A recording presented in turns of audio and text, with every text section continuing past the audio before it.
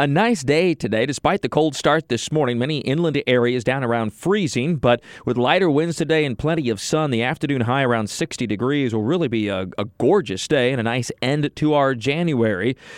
Tonight won't be as cold then, but you're still going to want sweaters, jackets, and coats as we drop into the upper 30s to low 40s by morning. And our warming trend continues for tomorrow and Friday. We'll be into the mid to upper 60s tomorrow. Plenty of sun, up around 70 degrees on Friday. Now, a brief afternoon shower will be possible on Friday as a cool front sweeps across the area, but not looking for much rain at all with that system. Will mean some cooler temperatures to start the weekend on Saturday. Partly sunny, only topping out in the low to mid 60s. And then our next storm system of significance, of consequence, if you will, moves in for the end of the weekend on Sunday and Sunday night. So it'll be a day where we start out perhaps with a bit of sun early on, but then clouds will be increasing and thickening as we go through the day with rain developing, especially in the afternoon and evening.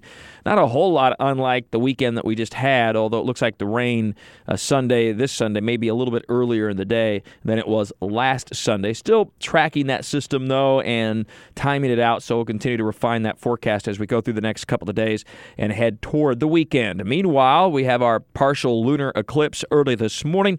Don't blink or you'll miss it. We only have a very short window from 6:45 to 7:15 this morning, and it's just a part of the moon that will be eclipsed, and it's not as spectacular as the solar eclipse, but still pretty interesting to see. It'll be low on the western horizon just a little bit before sunrise, and then that's it for this one. We will have a full lunar eclipse, however, that'll be visible from Jacksonville and all of northeastern Florida next January in 2019.